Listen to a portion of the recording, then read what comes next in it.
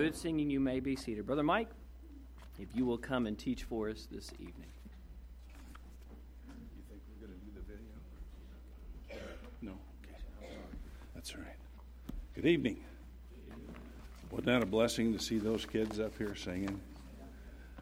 I purposely put myself at a vantage point where I could turn and watch the crowd out here, and Catherine and Kenny had some kids up here, and they were both singing right along with the kids. And I saw a number of parents and grandparents singing along with the kids. I don't know if that was in anticipation that the kids would forget the words, and so they were trying to help them, or if they just enjoyed the songs. But either case, it was good. It's always a blessing. Kids and Christmas, it's always a fun time with the kids. Jerry and I are fortunate. We have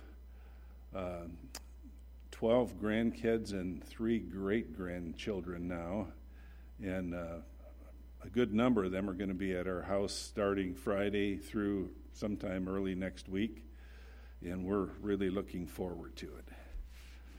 Well, let's open our Bibles tonight, if you would please, to Exodus chapter 19.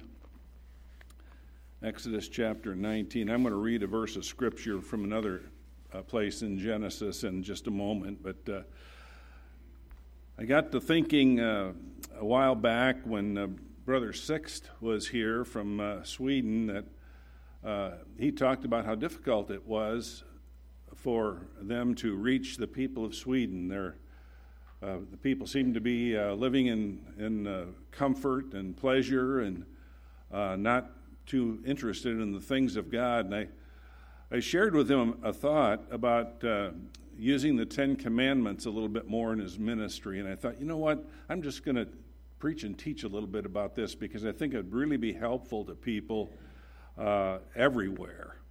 And so we're going to talk about the 12 Commandments tonight.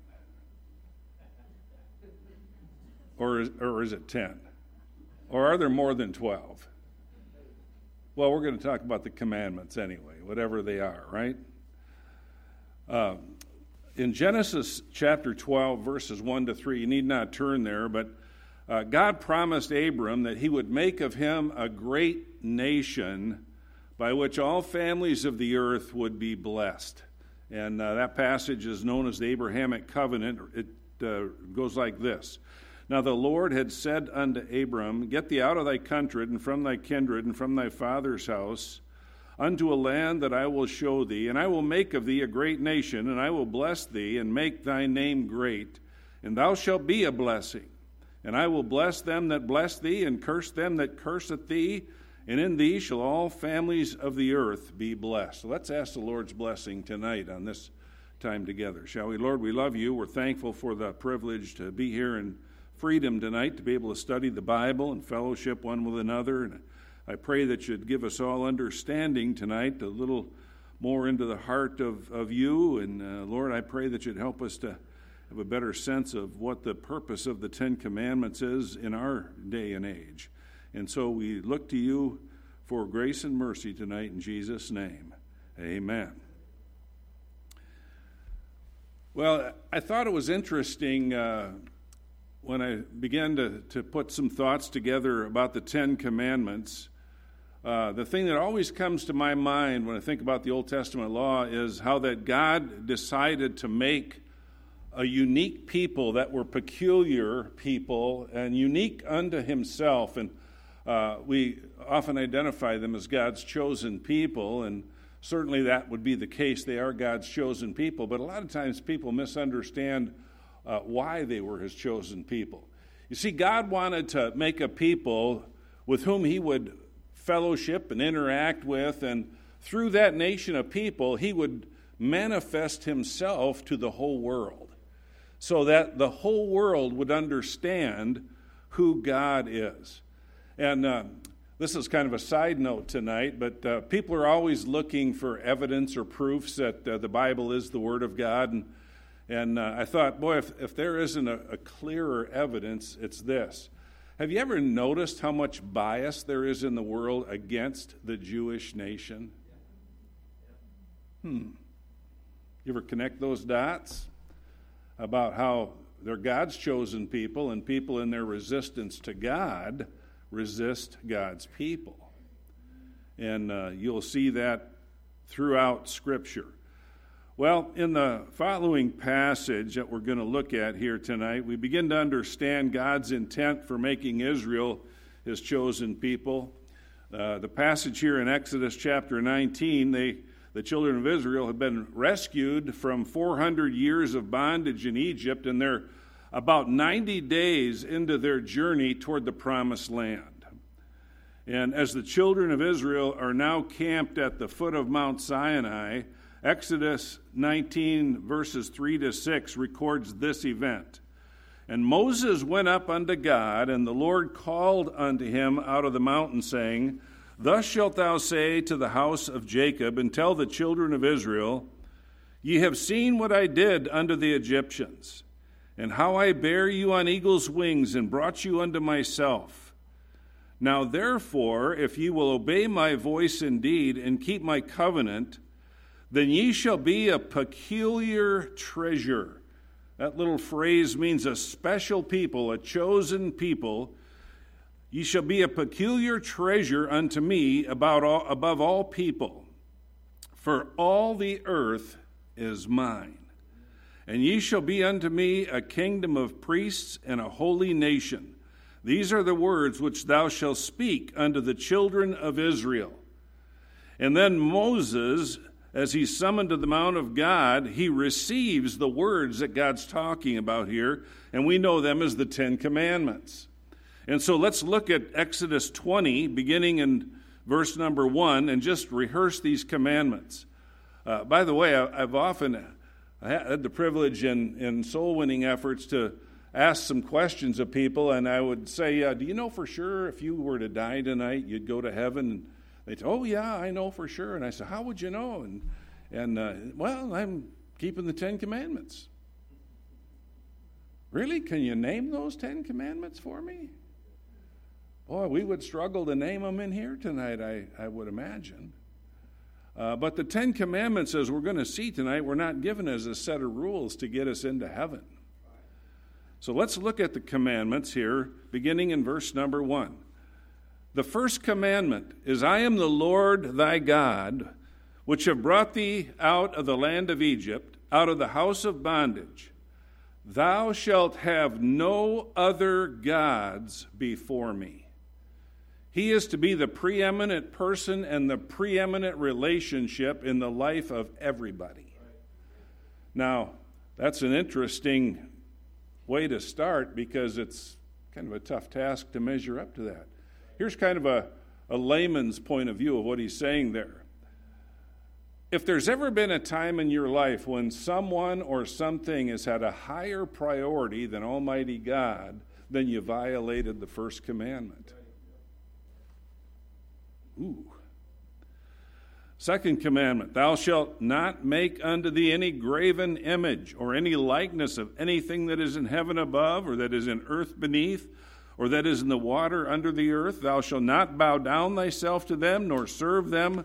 For I, the Lord thy God, am a jealous God, visiting the iniquity of the fathers upon the children unto the third and fourth generation of them that hate me, and showing mercy unto the thousands of them that love me and keep my commandments. We are to worship him and him alone, not a statue of him, not a man-made object of him.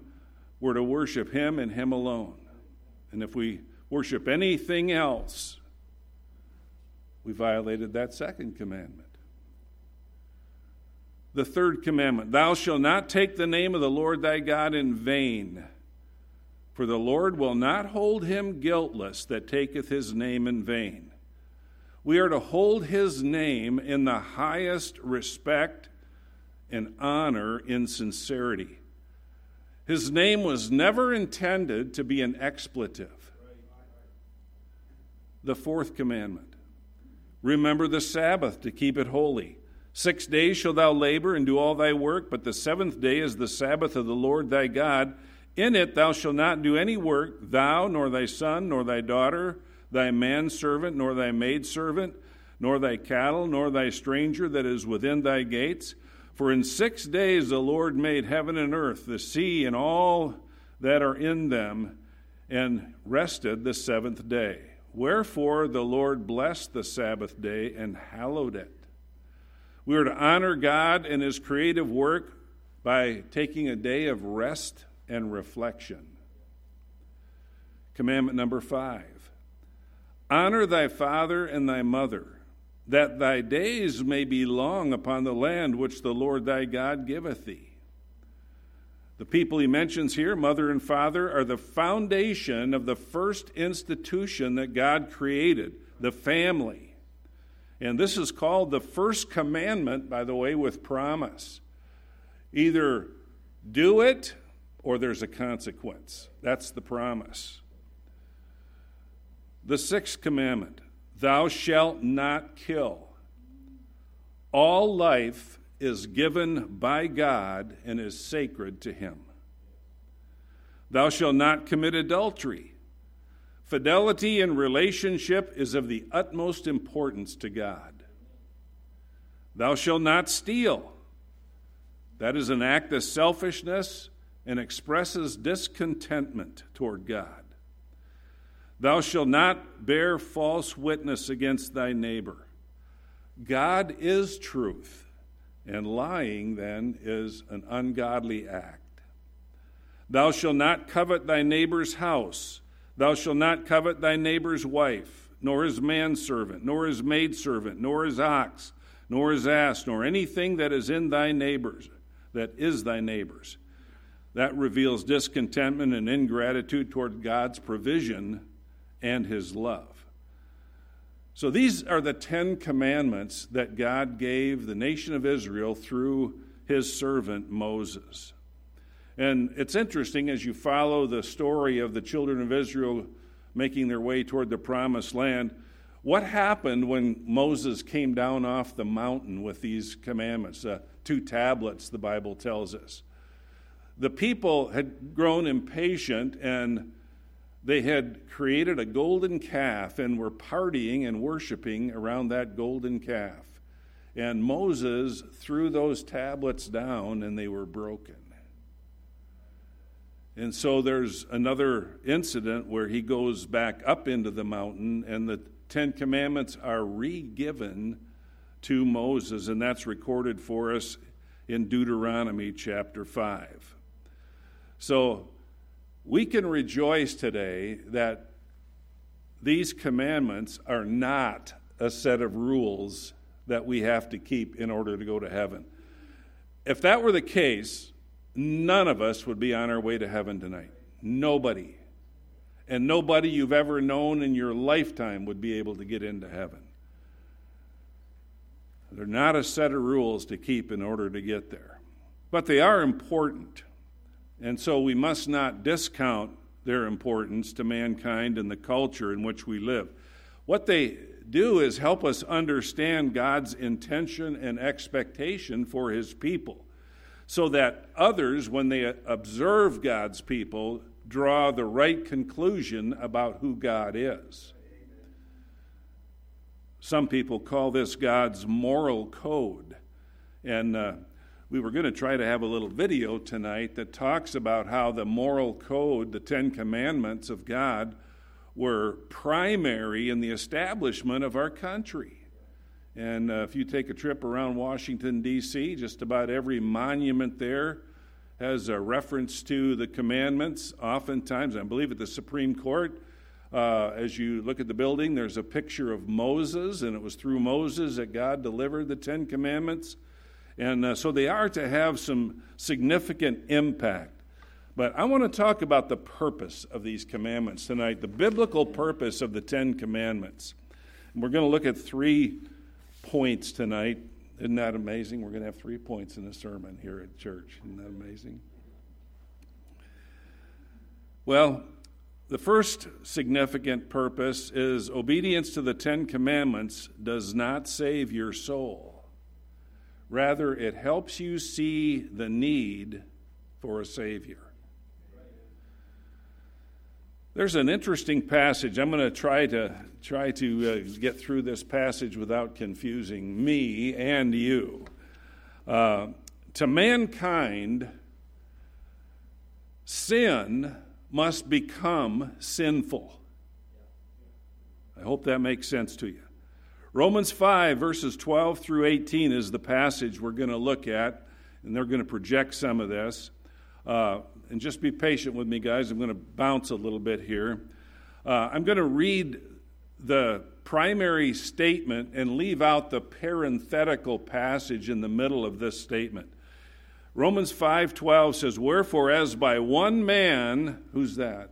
Adam, "sin entered into the world, and death by sin, and so death passed upon all men, for all have sinned." And then you would jump down to verse 18. "Therefore, as by the offense of one, judgment came upon all men to condemnation, even so by the righteousness of one, the free gift came upon all men unto justification of life." Now, the parenthetical passage is what I want to draw your attention to tonight, because it explains here the significance of the Ten Commandments to us. In verse 13, it says this: "For until the law," that would be the Ten Commandments and the ordinances that God gave Moses up on the mountain, "for until the law, sin was in the world, but sin is not imputed when there is no law." That word imputed means to be made personal. So sin was present everywhere, but people didn't take it personally as the idea. So let me read that again. "For until the law, sin was in the world, but sin is not imputed where there is no law. Nevertheless, death reigned from Adam to Moses." You see, the penalty for sin was present from the time of Adam's sin all the way until the time that Moses brought down the Ten Commandments. The people were committing sin, but they just didn't identify it as sin. So he says, "Nevertheless, death reigned from Adam to Moses, even over them that had not sinned after the similitude of Adam's transgression, who is the figure of him that was to come. But not as the offense, so also is the free gift. For if through the offense of one many be dead, much more the grace of God and the gift by grace, which is by one man, Jesus Christ, hath abounded unto many. And not as it was by one that sinned, so is the gift. For the judgment was by one to condemnation, but the free gift is of many offenses unto justification.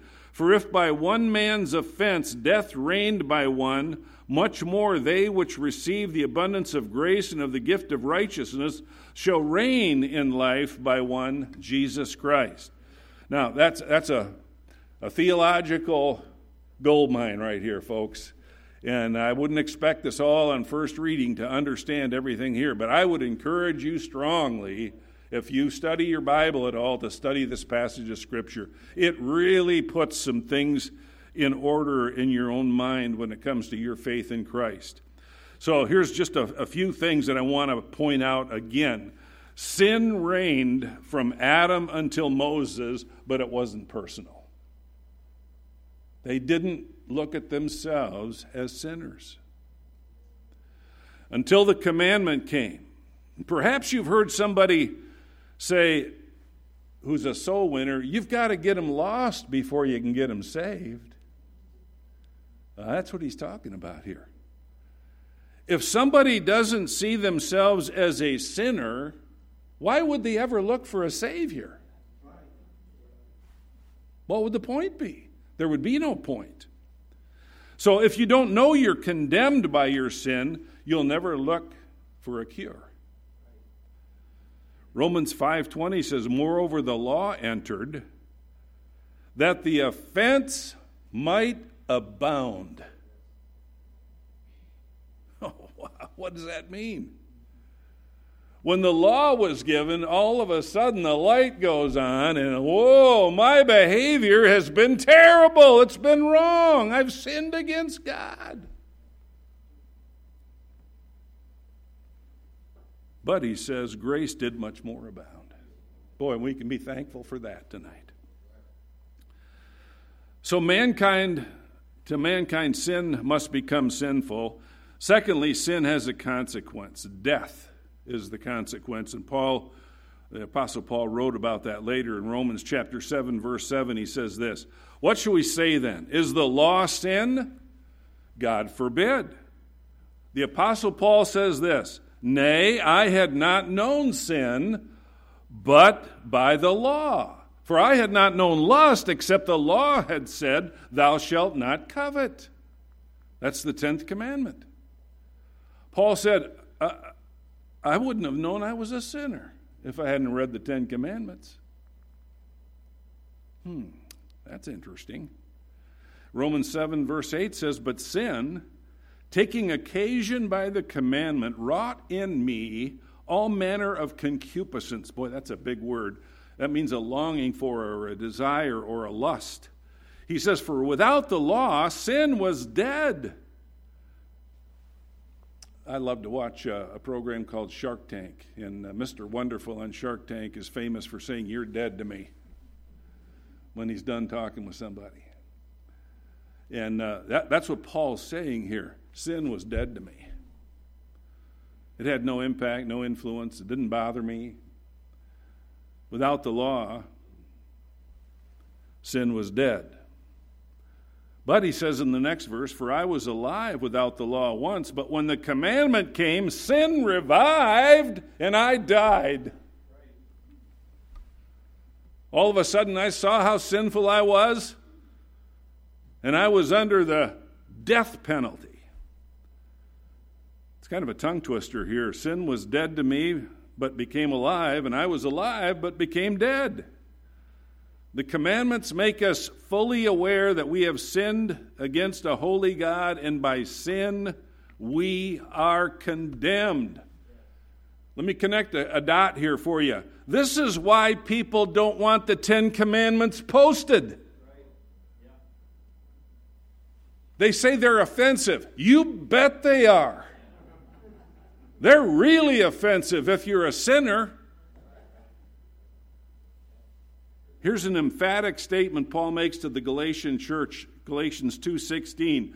"Knowing that a man is not justified by the works of the law, but by the faith of Jesus Christ, even we have believed in Jesus Christ, that we might be justified by the faith of Christ and not by the works of the law. For by the works of the law shall no flesh be justified." What he's saying here is this: you could keep every one of these commandments and you would not go to heaven. That's what he's saying. Sin must become sinful. Sin has a consequence. But the law is our schoolmaster. Keeping the 10 Commandments will not save your soul. In Galatians 3:22, the Bible says, "But the Scripture hath concluded all under sin, that the promise by faith of Jesus Christ might be given to them that believe.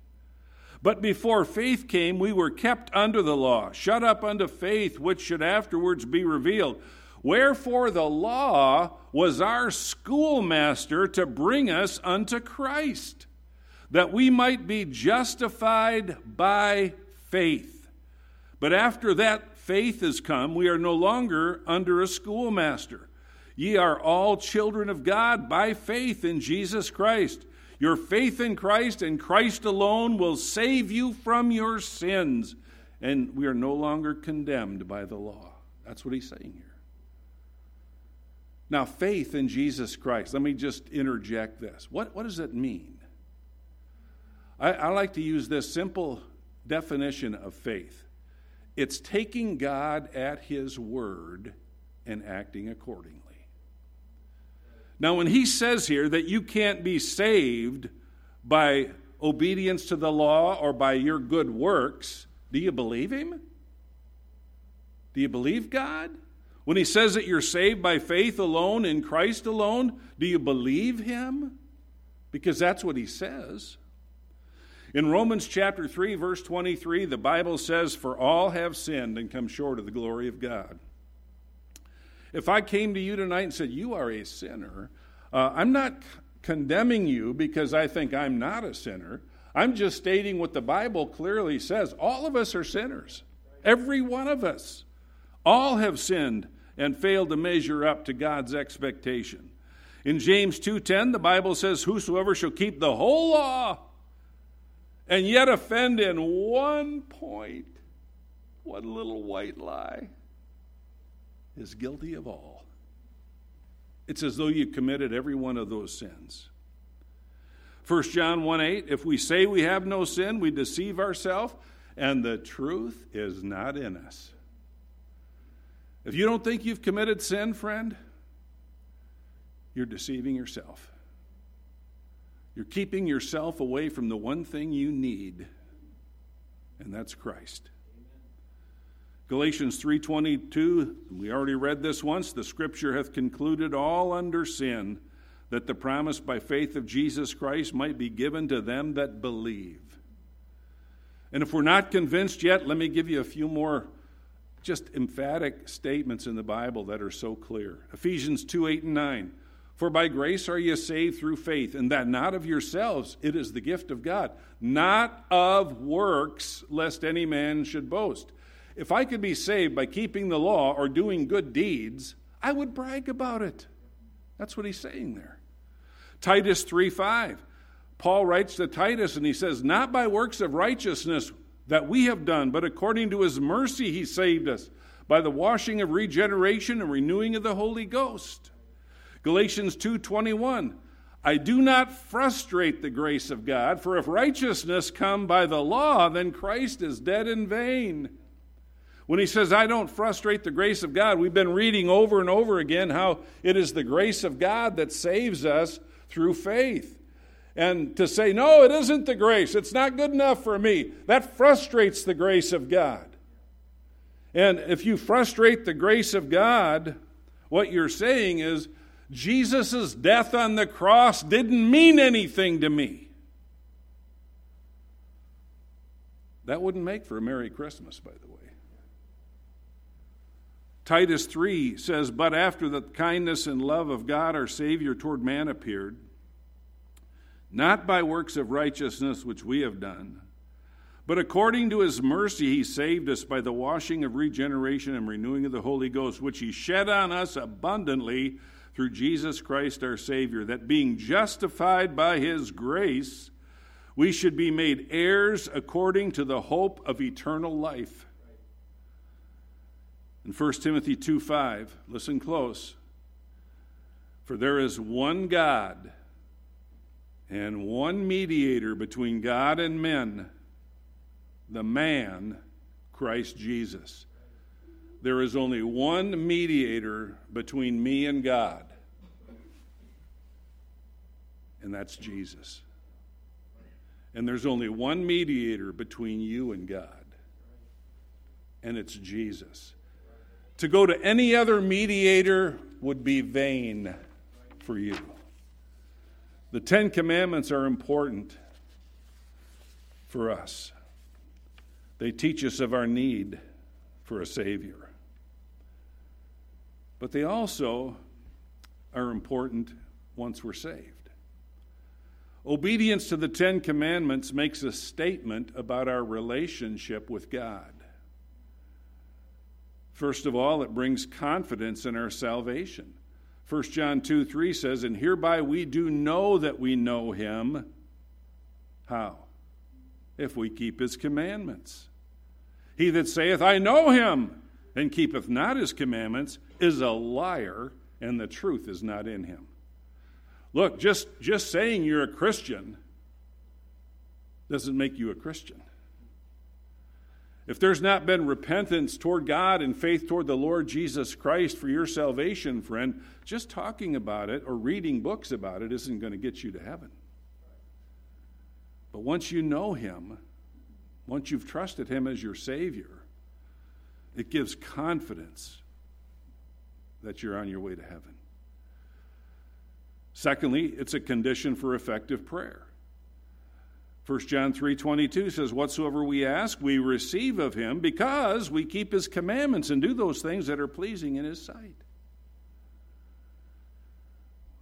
We get that answered prayer because we've lined up with God's moral code. We're in agreement with Him. And thirdly, it gives confirmation of our community of faith. 1 John 5:2, by this we know that we love the children of God when we love God and keep His commandments. For this is the love of God, that we keep His commandments. And His commandments, I love this phrase, are not grievous. The commandments of God are not a bitter pill to swallow. It's not that difficult, folks, to embrace the 10 Commandments. Obedience, our old nature takes us away from that sometimes, but look, the commandments are not burdensome. God's not trying to make our journey hard. So the 10 Commandments are important for us. Obedience to them makes a statement about our relationship with God. And thirdly, the truth is to be passed on in the home generationally. There's a priority for parents in teaching your children. I think we all probably know that. Teaching your children the whole Bible is a huge task, isn't it? How many of you know the whole Bible? I don't even know the whole Bible. It's a lifetime of learning. Well, recognizing the size of the task often paralyzes people from doing any of the task. We just get lazy about teaching our kids the Bible. Well, immediately following the restatement of the 10 Commandments in Deuteronomy chapter 5 comes this admonition to the nation of Israel. Deuteronomy 6, verse 3. Hear therefore, O Israel, and observe to do it, that it may be well with thee, and that ye may increase mightily, as the Lord thy God of the fathers hath promised thee, in the land that floweth with milk and honey. Hear, O Israel, the Lord our God is one Lord, and thou shalt love the Lord thy God with all thy heart, and with all thy soul, and with all thy might. And these words which I command thee this day. What words? 10 Commandments. The ordinances that were given to Moses. These words which I command thee this day shall be in thine heart. Memorize them. And thou shalt teach them diligently unto thy children, and shalt talk of them when thou sittest in thine house, and when thou walkest by the way, and when thou liest down, and when thou risest up, and thou shalt bind them for a sign upon thine hand, and they shall be as frontlets between thine eyes, and thou shalt write them upon the posts of thy house and on thy gates. And the point here is this: they were to be a continual presence in their life in order to influence their behavior.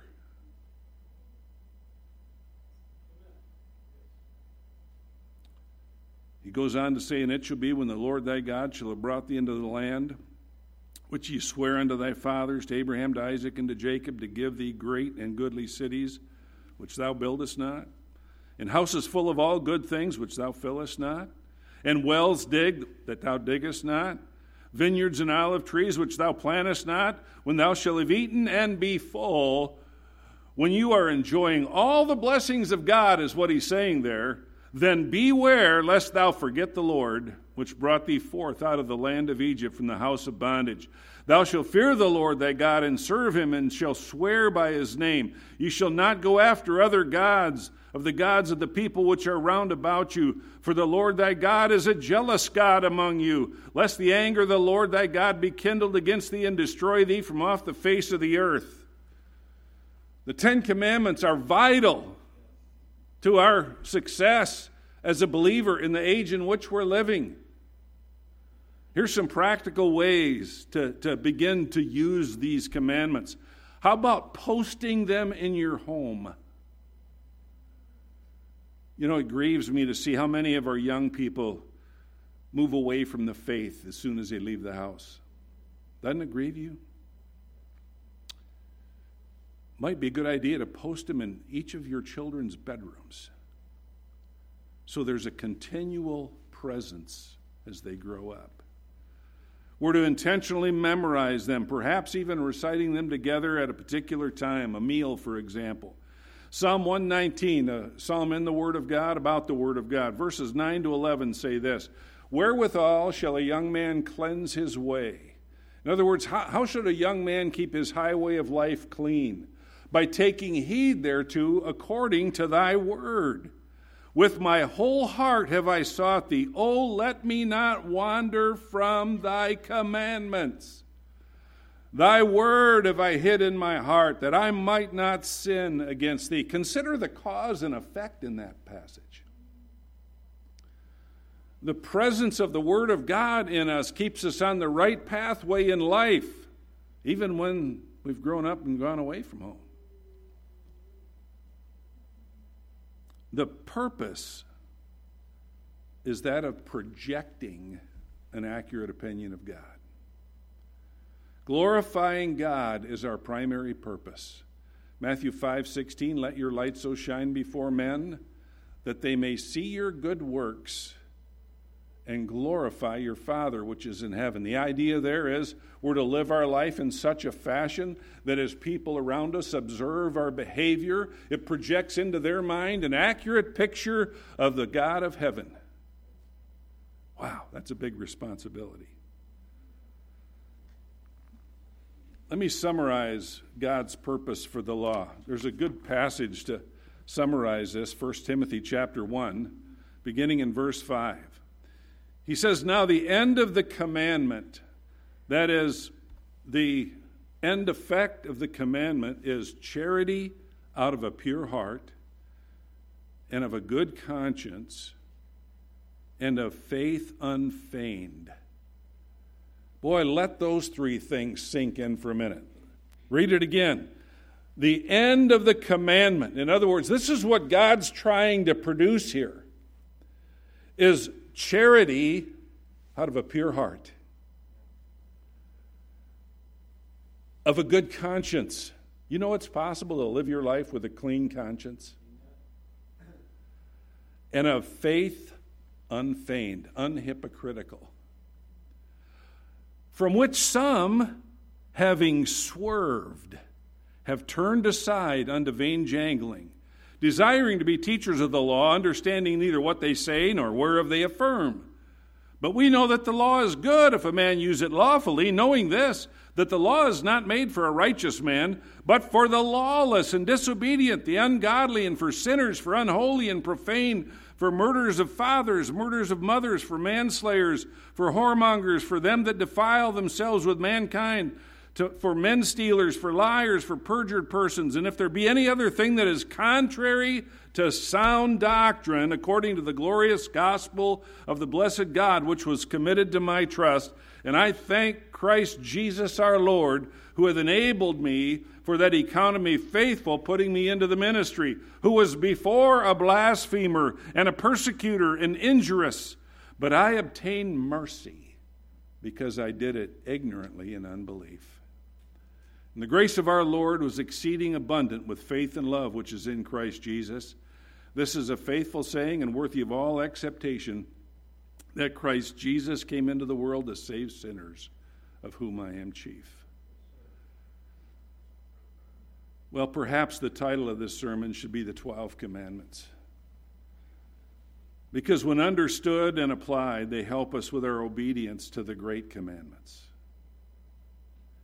In Matthew 22:34, the Bible says, when the Pharisees had heard that he had put the Sadducees to silence, they were gathered together. Then one of them, which was a lawyer, asked him a question, tempting him and saying, Master, which is the great commandment in the law? And Jesus said unto him, Thou shalt love the Lord thy God with all thy heart, with all thy soul, and with all thy mind. This is the first and great commandment. And the second is like unto it, Thou shalt love thy neighbor as thyself. On these two commandments hang all the law and prophets. It's all summed up in those two commandments. Our mission in life is to love God and to love others. And we are to do this not to get saved, but because we are saved. Amen. We are to be sharing the good news of the gospel so that others can be saved. A good conversation around the 10 Commandments just may be what is needed in order for someone to see their need for a Savior. Here's a few questions you might want to start with. Were you ever taught the 10 Commandments?